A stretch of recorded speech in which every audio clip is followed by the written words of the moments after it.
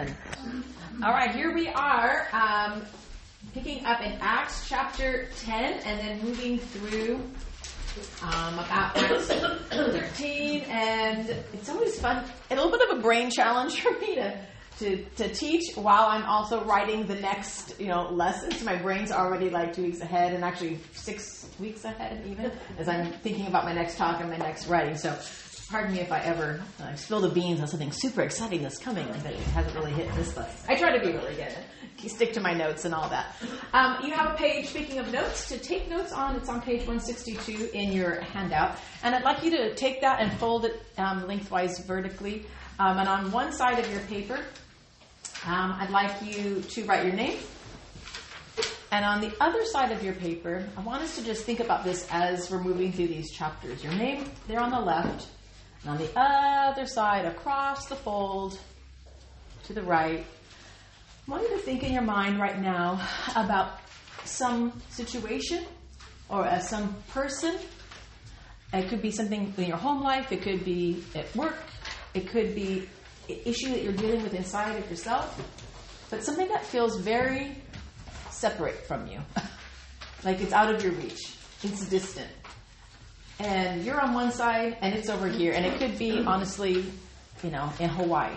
In terms of if you want to just visualize how far away it feels. And doesn't Hawaii feel kind of far right now? Yeah. All right. But maybe it's on the moon. Maybe it's that far. Maybe it's on Mars. Who knows where it's at? But wherever it's at, it's on your paper. At least we'll do that. You can find it in the furthest corner apart if you want to. But what I'd like us to do is I'm working through these passages with you today is I'd like you to be thinking about where you are relative to that issue, that thing, that person, that situation that's way, way out there. If you picture it outside in your mind, that feels so far disconnected, so far away, so much time that would need to happen to bring it together, to make it resolved, to have it be healed, to have restoration, to have reconciliation, whatever it is. So think about those distant people and relationships. And as we move through these next few chapters, I want us to be thinking in terms of what God's been doing in his people, that he's been gathering them together only for them to be scattered. And then even in the scattering, he brings them back together, and then off they go again. They're scattered again. So there's this gathering to be scattered, kind of an expanding and contracting and then really expanding that's been going on. And as we move through Acts, we're going to see it even more. So, Acts chapter 10. Open up your Bible. Acts chapter 10. And we begin with a Roman, Cornelius.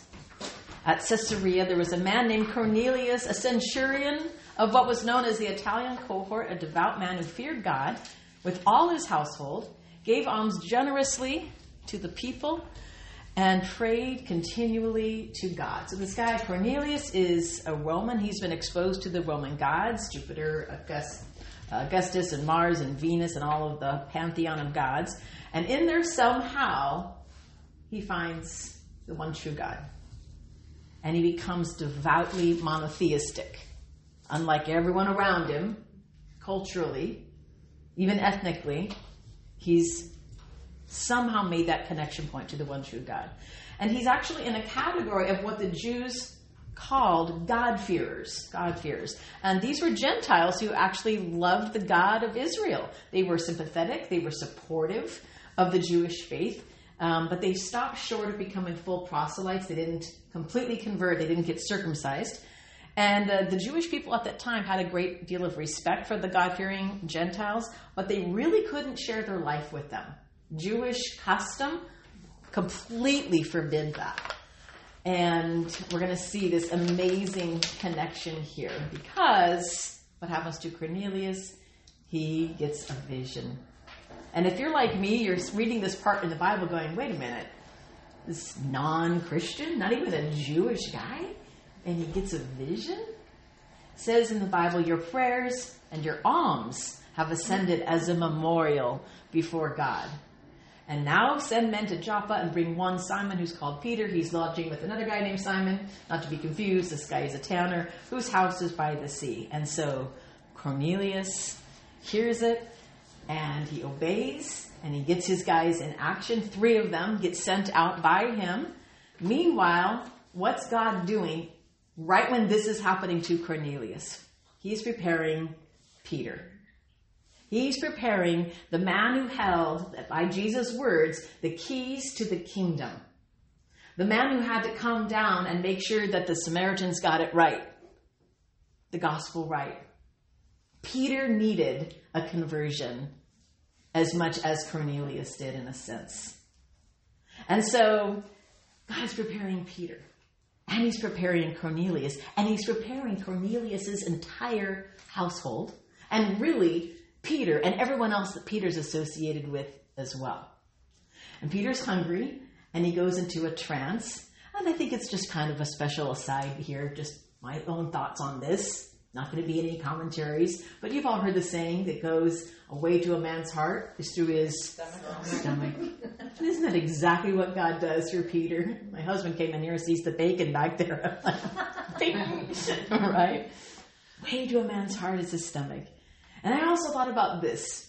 What was Peter's vision? What was the visual that we got there? This big blanket, this big sheet being lowered down, filled with all the non-kosher foods, right? So that Peter could get out of his mindset. What had happened the previous chapter? Paul is lowered out of where he was going to be killed. And he needed to get out, not of his mindset, but out of that city. And so we have God using that same kind of visual in a sense. Dropping Peter so he can see this basket, dropping Paul so he can get out, but so that they both could continue on in ministry in the exact way and in the exact timing that God needed that to happen.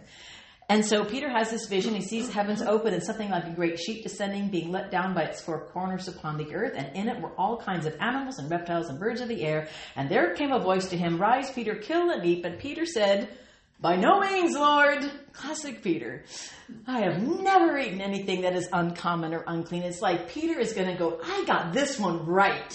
I got this one right. This is a total trap. Like, don't you? I know I've got to get this one right."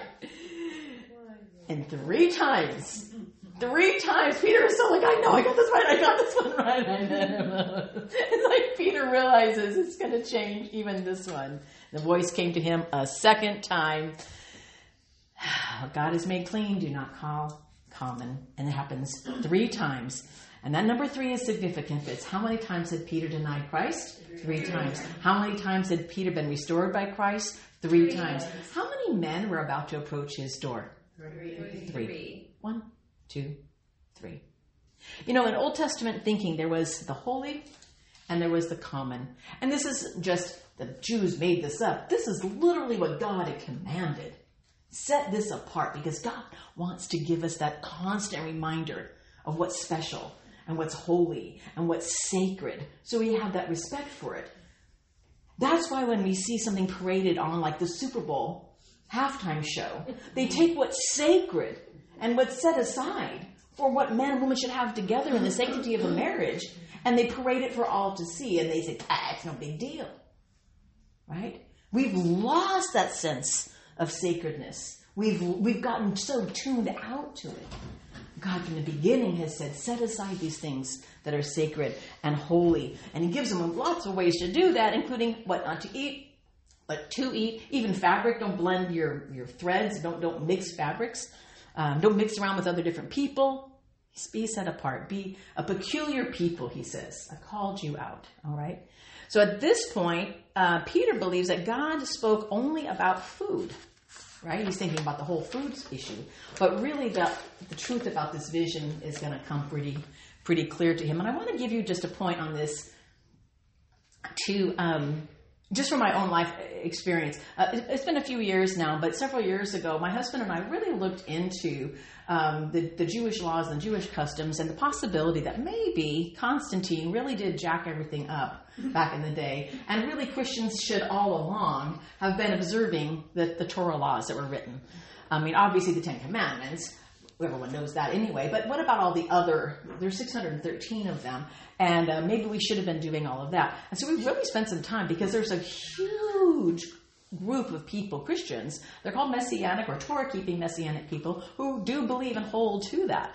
And so for several years, my husband and I really did our work through that and wanted to be right and get this right and not be disobedient to God on this. Obviously, we landed on the side of yes, we can enjoy bacon and all that. And it wasn't just to enjoy bacon, although that did play a small role, I will be honest. But here's the deal I want you to know. Just for future reference for yourselves, please don't use this scripture to justify a belief that we can eat bacon. That's not what this verse is actually about, because the verse is actually interpreted later on. It means they're talking to the people. There's plenty of other verses in Galatians and in Hebrews that explain why we shouldn't be observing that kind of ritual law. Ephesians, actually, we're going to talk about that in a minute. But point being, if you are discussing this with a Jew or with a Messianic Christian, this isn't the passage to use as your proof text. There's plenty of other ones to use. This will get you a little bit, but they'll shut you down pretty fast on that. Just an aside. That was a freebie directed church. Okay.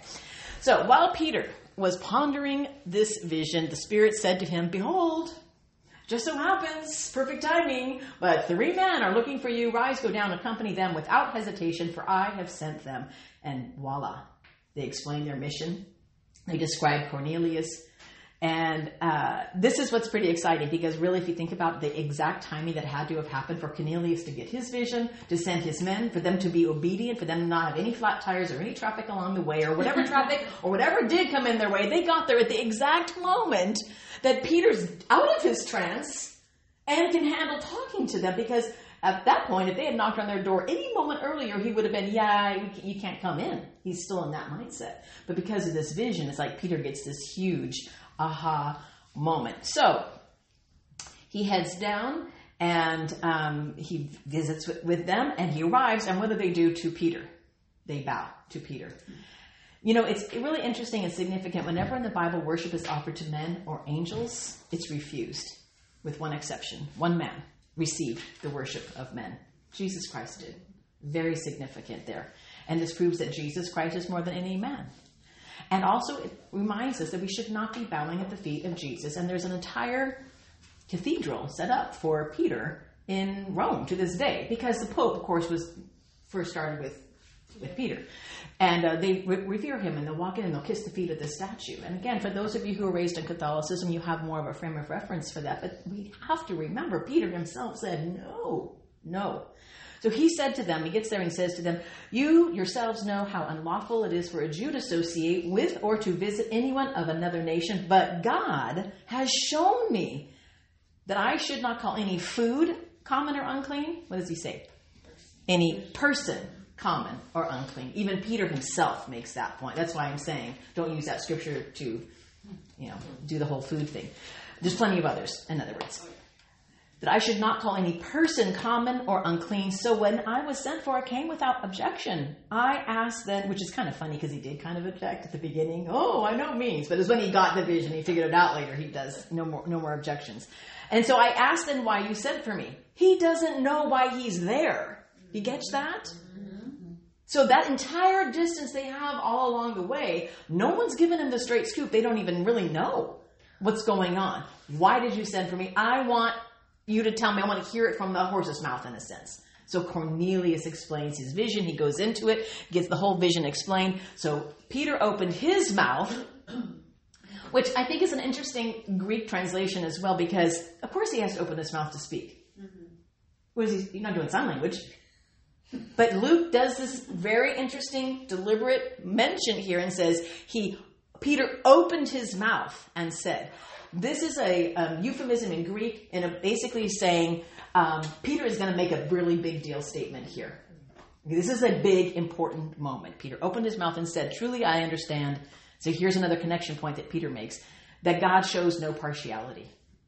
But in every nation, see how the big leap that Peter has made now? God is just working in his mind, working in his heart. Who knows if Peter just shut his mouth all the way from where he was back down to Caesarea so he can think and think and think and think and think about the whole thing. And he gets it. And every nation, anyone who fears him and does what is right is acceptable to him, which would have been huge news, because Jews said no, only underneath Judaism. And you got to be circumcised to get in if you're a guy, right? So again, the principal subject of the chapter is not so much the conversion of Cornelius, but the conversion of Peter. Peter needed to have the switch. As for the word that he sent to Israel, preaching the good news of peace through Jesus Christ, and pause right there again, so important to remember that the entire Old Testament is good news. And I get it. The Gospels are the good news. It's the really, really capital G, maybe all caps good news. But the entire Old Testament is the good news, right? Because Peter says it right here. As for the word that he sent to Israel, preaching the good news of peace through Jesus Christ. Because what does the entire Old Testament do? Point to Jesus Christ. And he gives this beautiful aside. He is Lord of all, in case there's anyone left in the room who might possibly hanging on to polytheism. He is Lord of all. And Peter goes in and he lays out the entire gospel for him. And the Holy Spirit falls on the Gentiles. When they have this second Pentecost moment, it's so awesome. And while Peter was still saying these things, the Holy Spirit fell on all who heard the word, and the believers from among the circumcised who had come with Peter were amazed. That would be other Jews that came with Peter. They were amazed because the gift of the Holy Spirit was poured out even on the Gentiles. Oh, wow. Big moment. For they were hearing them speaking in tongues and extolling God. And then Peter declared, can anyone withhold water for baptizing these people who have received the Holy Spirit just as we have? And he commanded them to be baptized in the name of Jesus Christ. And they asked him to remain for some days. Now, again, Acts is descriptive. It's narrative history. Is it prescriptive? Is Acts prescriptive? Does it prescribe for us how we should live? Yes, by extension, but it's primarily narrative history. It's descriptive. It's describing what's happened. Because if it's prescriptive, then we'd all be scratching our heads. Like, how are we going to fit this into what we're supposed to be doing in our doctrinal statement on our website? Because they got the Holy Spirit, and then they got baptized, but after Pentecost, and then when you believe and confess in Jesus Christ, and then you'll be baptized, and then you get the Holy Spirit. It's like the order gets all mixed up. And I think as Christians, and I know for me personally, I kind of like things orderly. God, can you just tell me what to do? And he's like, yeah, I gave you 613 laws, and you couldn't do those. I'm like, oh, yeah, that's right. So he doesn't want it that way. He wants our heart. He wants our heart. And we tend to go in and we want to codify the whole thing. First, you got to do this, then you raise your hand, you walk on the aisle, you fill out a card, you pray, you kneel, you genuflect, you do all your different things, and 29 ways, and now boom, you're a Christian. There's literally a tract you can buy that says 29 ways to get saved, or 29 steps to salvation. There's a tract that used to go out like that. There's another one called the 4 Spiritual Laws. Love that one. But really, it's just one thing. Believe in the name of the Lord Jesus Christ, and you will be saved. Right? All right. The Holy Spirit comes, then baptism comes, then the Holy Spirit. Let's not build our doctrinal house on either of those. This is a description of what's been going on. Now, the apostles and the brothers who were throughout Judea heard that the Gentiles had also received the word of God. So when Peter went up to Jerusalem, who criticizes? The circumcision party. And they're going to come up again and again and again. Paul writes an entire epistle about it, and we're going to get to that in the next lesson. They criticized them, the circumcision party. You went to uncircumcised men and ate with them. What are they doing? They're hanging on. They're sitting on their little half of that paper that you just wrote down with their ways and their mindset and their imagination about how things are supposed to be. And they're basically saying, we've got all of this Judaism stuff. Oh, now we get to add Jesus on top of all of that. And Jesus is like, I fulfilled all that. Done. Move it out. Make room for me. Elbow room. Jesus is taking over. And so Peter explains his vision and what God did and what he remembered. And I'll tell you one thing that Peter didn't do. He didn't walk in with his big pope hat and say, I have spoken. He didn't come in with his apostolic authority and say, look, this is how it is. God gave me a vision. And I went down to Cornelius and we're eating bacon now. Get over it. He didn't say anything like that. What does he do? He just retells the entire account. He does it again. And us trying to do a Bible study is like, I'm going to have to answer all these questions all over again. No, we'll just skip it because you already heard it all. So Peter tells them all over again, though, too, doesn't he? All right? Very important there. He brings them in on the process. All right? And I remembered, Peter, I love this. And I remembered, Peter has this little light bulb aha moments all the time. I remember the word of the Lord, how we said, John baptized with water, but you will be baptized with the Holy Spirit. It's like the disciples and the apostles who had been with Jesus all that time are going, oh my goodness, I am getting it, ding, ding, ding, ding, ding. It's like when later on in life you're like, oh my gosh, 3 times 3 is 9. I totally remember it now. Like all these things that you were taught back in the day are clicking because you have a place to put it now. Before it was just flashcards. Before it was just like a teacher saying some comments. If I had a nickel for every time a 5th grader came into my classroom and told me that the 4th grade teacher never told them about commas, I didn't learn that last year. I'm like, oh, are you kidding me? I used to call the 4th grade teacher and have her march on over and tell them. I feel like Jesus would want to say the same thing sometimes. But Peter remembers it. I remember how he said, if then God gave the same gift to them as he gave to us, and we believed in the Lord Jesus Christ, who was I that I could stand in God's way? Who does this sound like right here? This sounds like our good friend Gamaliel from back in Acts chapter 5-ish, I believe, 5, who says, but if it is of God, you will not be able to overthrow them. You might be even found opposing God. Peter is thinking the same thing. Who was I to stand in God's way? He's getting it. This is God's plan. This is how it's going to be. When they heard these things, they fell silent, and they glorified God, saying then to the Gentiles, also God has granted repentance that leads to life. Ding! Do not pass go. Do not collect $200. You got the whole thing right there. This is exactly what it is. To the Gentiles also, God has granted repentance that leads to life. Guess what, ladies? That's you and me. We're in. Love that. All right. So I want us to see this big, huge connection. And I want you to turn in your Bibles over to Ephesians, Ephesians, chapter 2. Ephesians, chapter 2. But God, being rich in mercy because of his great love. And I want you to think about your paper that you wrote, you on one side and your thing and your person, your idea, your issue on the other side of your paper, and listen to this. But God, being rich in mercy-ish, verse 7 or 6 or something like that. I forgot to write down. Thank you. But God, being rich in mercy because of the great love with which he loved us, even when we were dead in our trespasses, made us alive together with Christ. By grace you've been saved and raised up with him and seated us with him in the heavenly places in Christ Jesus, so that in the coming ages he might show the immeasurable riches of his grace and kindness toward us in Christ Jesus. For by grace you have been saved through faith. It is not of your own doing. It is the gift of God, not a result of works, so that no one may boast. Therefore, remember that at one time you Gentiles in the flesh, Cornelius and you and me and you and you and you and you, called uncircumcision by what is called the circumcision, which is made in the flesh by hands. Remember that you were at one time separated from Christ, alienated from the commonwealth of Israel and strangers to the covenants of promise, having no hope and without God in the world. But now, in Christ Jesus, you who were once far off have been brought near by the blood of Christ, for he himself is our peace, which has made us both one. And listen, he has broken down in his flesh the dividing wall of hostility by abolishing the law of commandments expressed in ordinances. That means that ritual law, the don't eat bacon laws and all those, that he might create in himself one new man in place of the two, so making peace, and might reconcile us both to God in one body through the cross, thereby killing the hostility. That's the summary of what ends up happening right here. Mark it in your Bible. Link it back to this passage, Ephesians chapter 2. So, Barnabas went to Tarsus to look for Saul. They get this whole, this issue comes up with the famine coming up soon. And when he found him, he brought him to Antioch. For a whole year they met with the church, taught a great many people. And in Antioch, the disciples were first called Christians. Right there. Here's the deal. Kind of like in America when we were called Yankees first. You know that? You know the story about Yankee Doodle Dandy and all? That was a put down. Calling us Yankees was a put down. All right? Calling them Christians was also a put down. It was a put down. And we just own it, right? It was associated, according to the documents from the day, with crime and sedition. There's a good word for you. But you know what else? Why it came to their attention? Because it was associated with famine relief. They saw that the Christians were the ones who are rallying together when this prophecy comes up with this Agabus guy. All right. About that time, so here we are, in the midst of this famine, King Herod, back to Acts 12 now.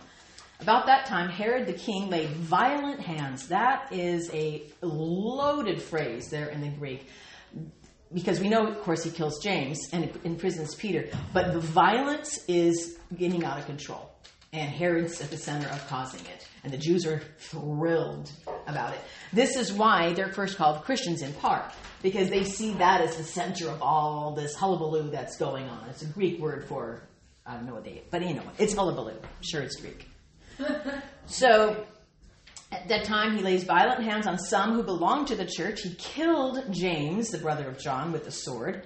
When he saw that it pleased the Jews, he proceeded to arrest Peter also. You see, up to Acts 12, the church has really been sort of on this streak of success, and they get one conversion after another, and the church is growing and growing, and they've got a few setbacks, and things are obviously happening that are difficult and challenging, but for the most part, it's this pretty big yes, and pretty big amen, and pretty big, aren't we awesome, and God's doing great things.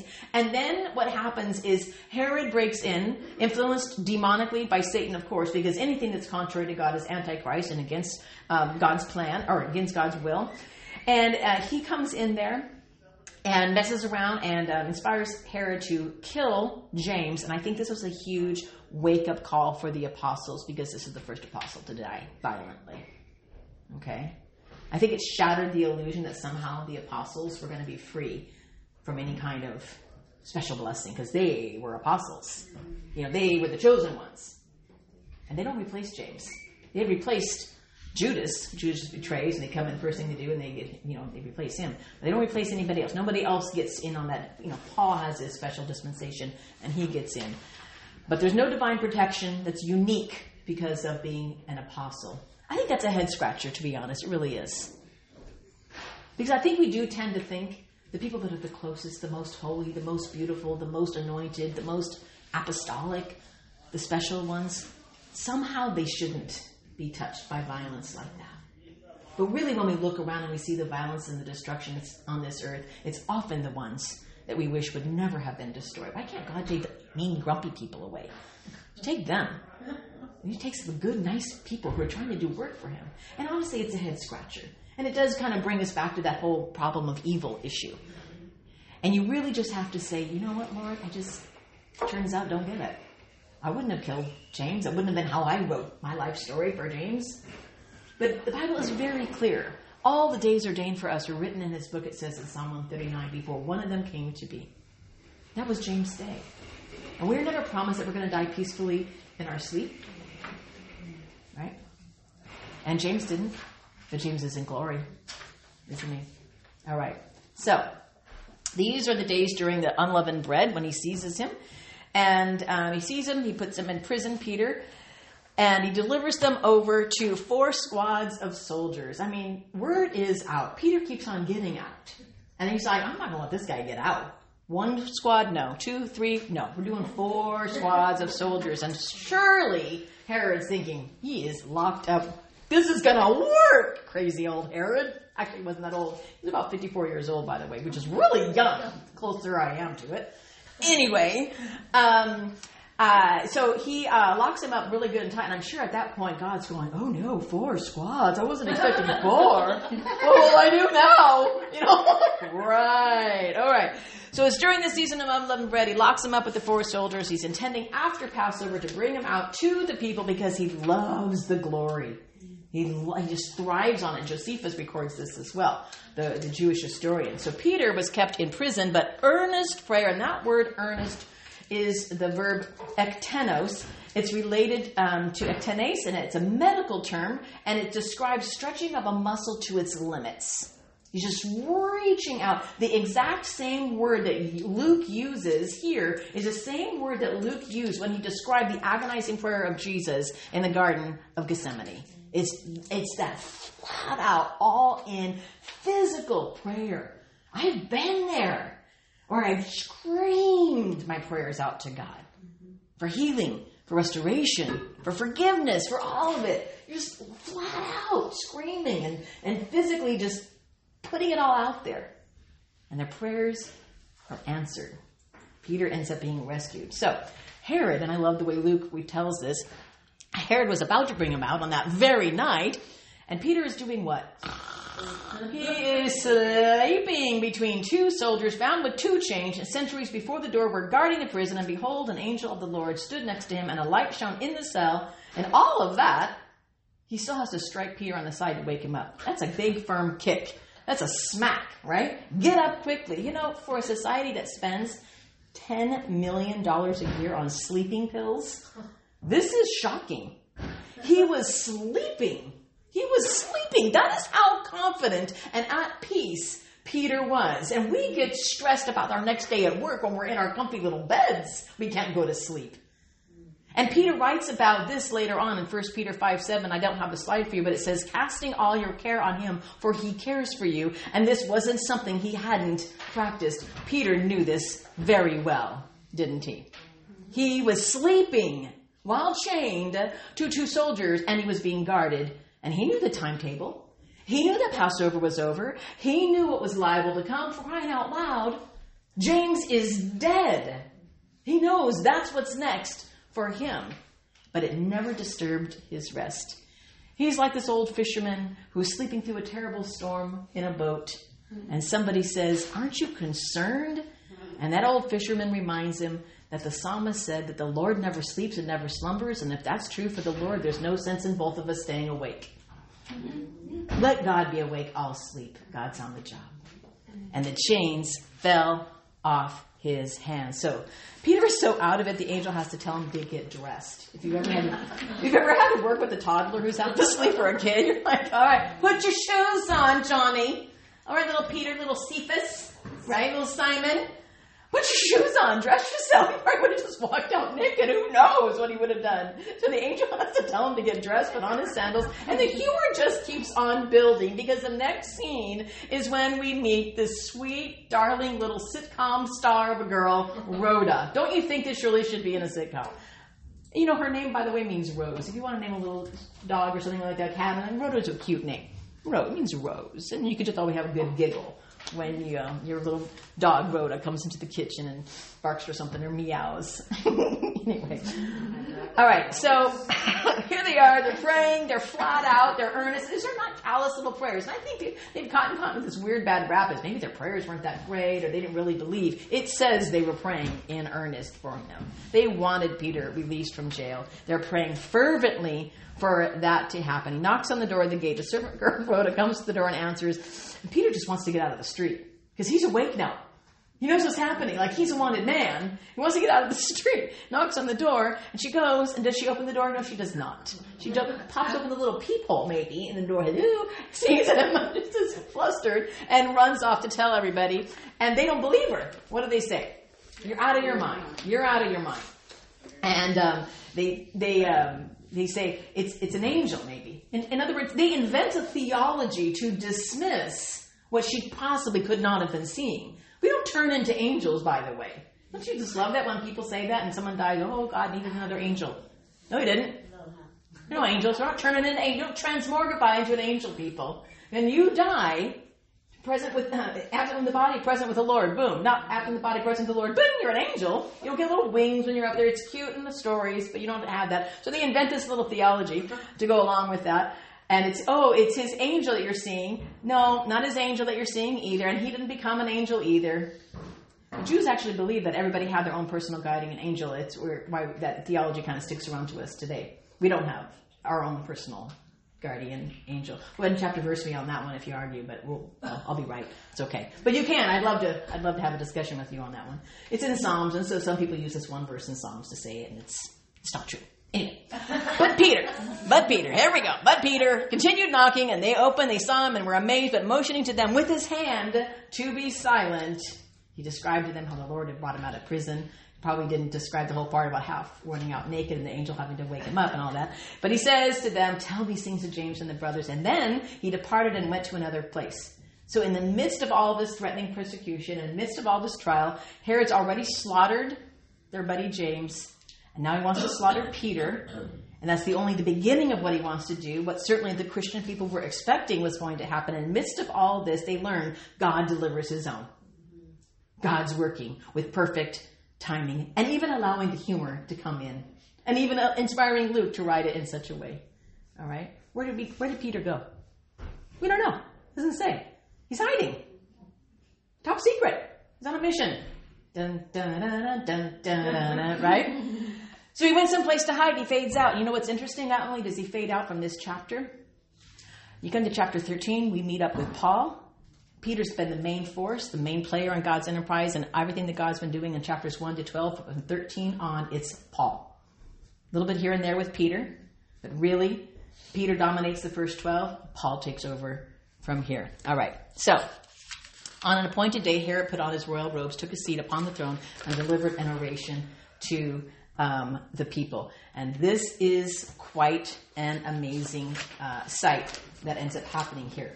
If you read Josephus, the Jewish historian, he gives a lot of insight to this entire thing. It's actually written up in Josephus's historical account, and that's freely available. Just Google this chapter and Josephus, and it'll come up in your search. It's really fascinating. He gives a lot more insight to this whole account. But one of the things that was interesting is that robe that he stands up in was actually, when he greets the people, was actually made out of silver. And Josephus records that when the sun shone on it, it flashed a blinding flashing with it. It was that glorious, this robe. And it was meant to inspire everybody, make him even look godlike, of course. And the people were shouting, the voice of God and not of a man. And Josephus describes this scene in detail, like the things that the people were saying. And Josephus himself, not a Christian, talks about how Herod received all the glory and he shouldn't have done that. Josephus comments on that in his history. It's really interesting. Herod's a fool. He's trying to rob God of God's glory. He's trying to stand in the place of God, and he's a fool for what he's doing, and he's going to receive his just deserts, which is recorded in history as well by many, that Herod received what he had coming to him. It says, immediately an angel of the Lord struck him down. That does not mean that he killed him in that very moment. It means that an angel of the Lord struck him down. Here's what history records, in addition to what Luke also records. The cheering fades, Herod collapsed. According to Josephus, he's carried away and he was eaten up by worms. He was filled to swelling with worms, and it took him 5 days to die. Josephus says he was dead. It took him 5 days to die. It was a revolting death, a sickening death. God turns the worms of death and looses it on him, and he's brought down, this big, pompous man, by these little worms. But the word of God increased and multiplied. Amen? Amen. All right. And Barnabas and Saul returned from Jerusalem when they had completed their service, bringing with them John, whose other name was Mark. Now there were in the church at Antioch prophets and teachers: Barnabas, Simeon, who was called Niger, Lucius of Cyrene, Manaen, a lifelong friend of Herod the Tetrarch, this other Herod, and Saul. I love that Luke includes this interesting detail about these guys and their background, because what is this? Extremely cross-cultural. These are men from different nations, different tribes. This is the coming together of everything that Peter had in his vision, really. All right. So while they were worshiping the Lord and fasting, the Holy Spirit said, "Set apart for me Barnabas and Saul for the work to which I have called them." Then after fasting and praying, they laid their hands on them and they sent them off. Now, you've all read through Acts already. We did that in the first week of our study. You've already read it all. You already know what's going to end up happening here. You already know they're going to go off on their mission trips. You already know the trials, the tribulations, the beatings, the near-death experiences they're going to have over and over and over again. And this is what I want you to remember. Just because you've been literally set apart by the Holy Spirit, and you prayed, and you fasted, and you worshiped, and you're surrounded by other men and women as witnesses to everything that you are doing that's right and ordained by the Holy Spirit, does not exempt you from massive tribulation, trial, disappointment at the very least, but death. And this was all appointed by the Holy Spirit, sending them off, set them apart for me. And that's it. That's all we get. And they go. And this begins their first missionary journey, and we're going to get details on out here through chapter 14. So being sent out by the Holy Spirit. All right, so they go off, and they head out to this island, Cyprus, and they meet up with Elymas. Luke makes sure that we know his Greek name, because I think Luke was actually embarrassed that he's called Bar Jesus, because that means son of salvation, and there was nothing about Jesus, this guy. So he makes sure that we know his name is actually Elymas. And this is a demonic man, an evil man. He's blocking the way of God. He's just as bad as Herod in a sense in the way he is going about this. It's almost even worse because he's Jewish. He's a traitor. He's a traitor to the Jewish people and his own Jewish faith. Bar Jesus is his given name, and he's also called this Elymas guy. So he's Satan's emissary. He's on Satan's team. He's fast-talking. He's a turncoat. He completely rejected everything that he'd been brought up with.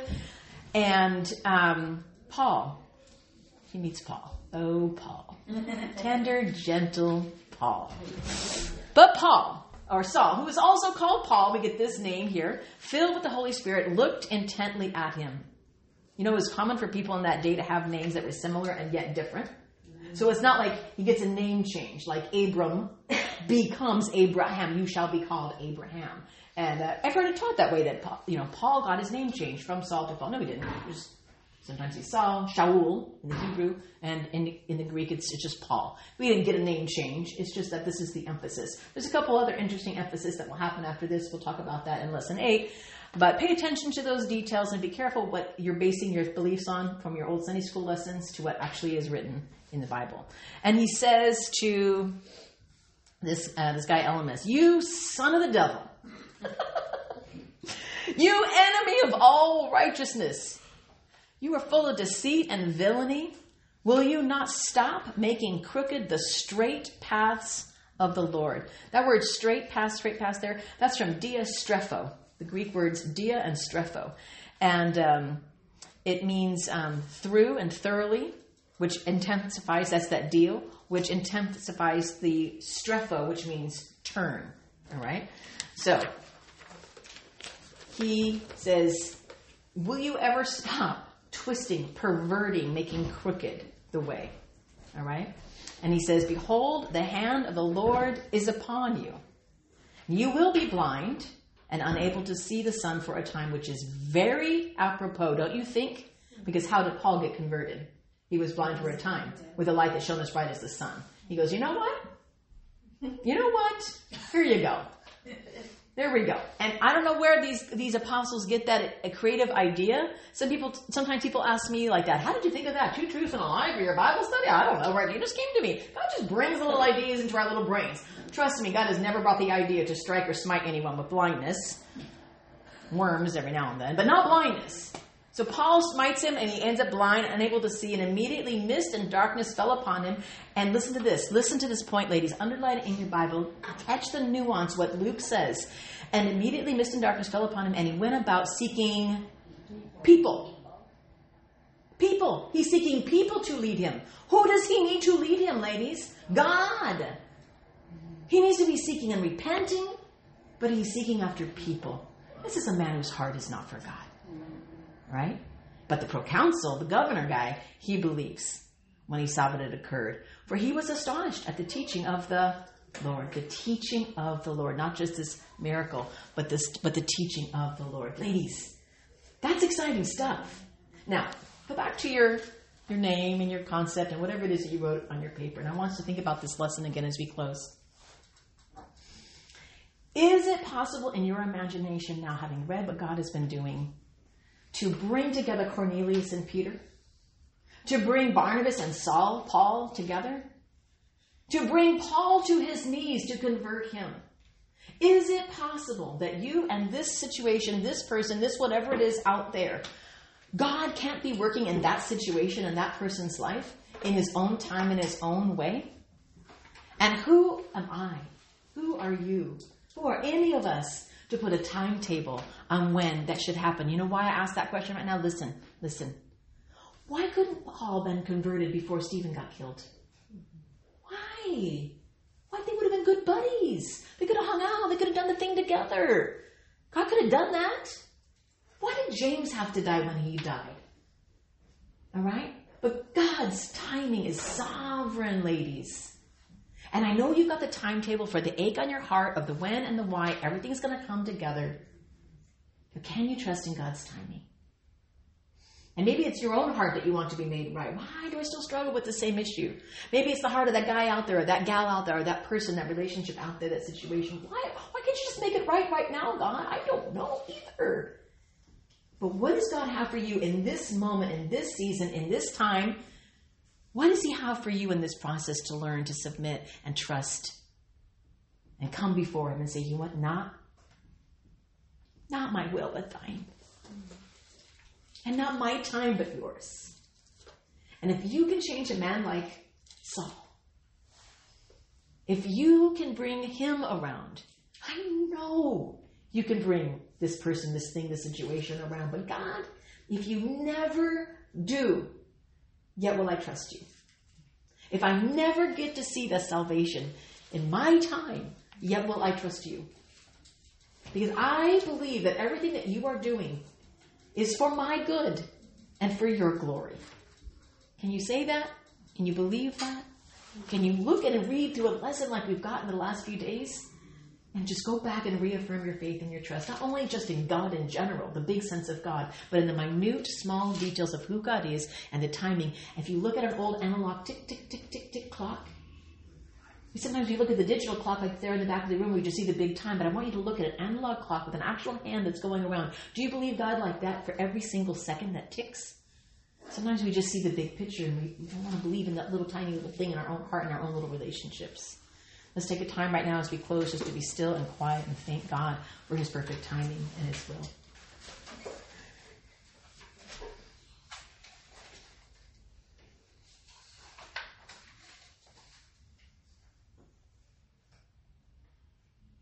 Oh, Father, we do thank you and trust you. It's hard, and we struggle, and we're impatient. And we just want to come before you right now and just submit and resubmit our will to yours.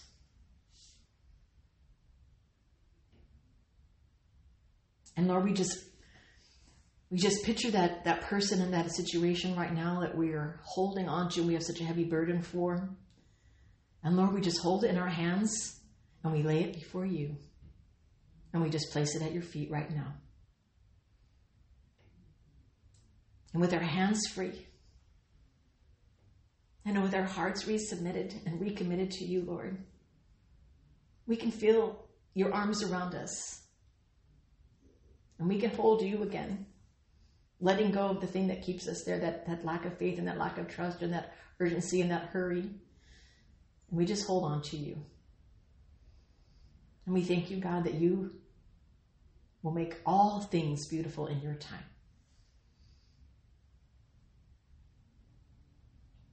God, go before us now as we leave. Just be with us as we continue our studies. Just help us to see you more clearly, to grow in our trust and our faith and our love for you in Jesus' name. Everyone said, Hallelujah.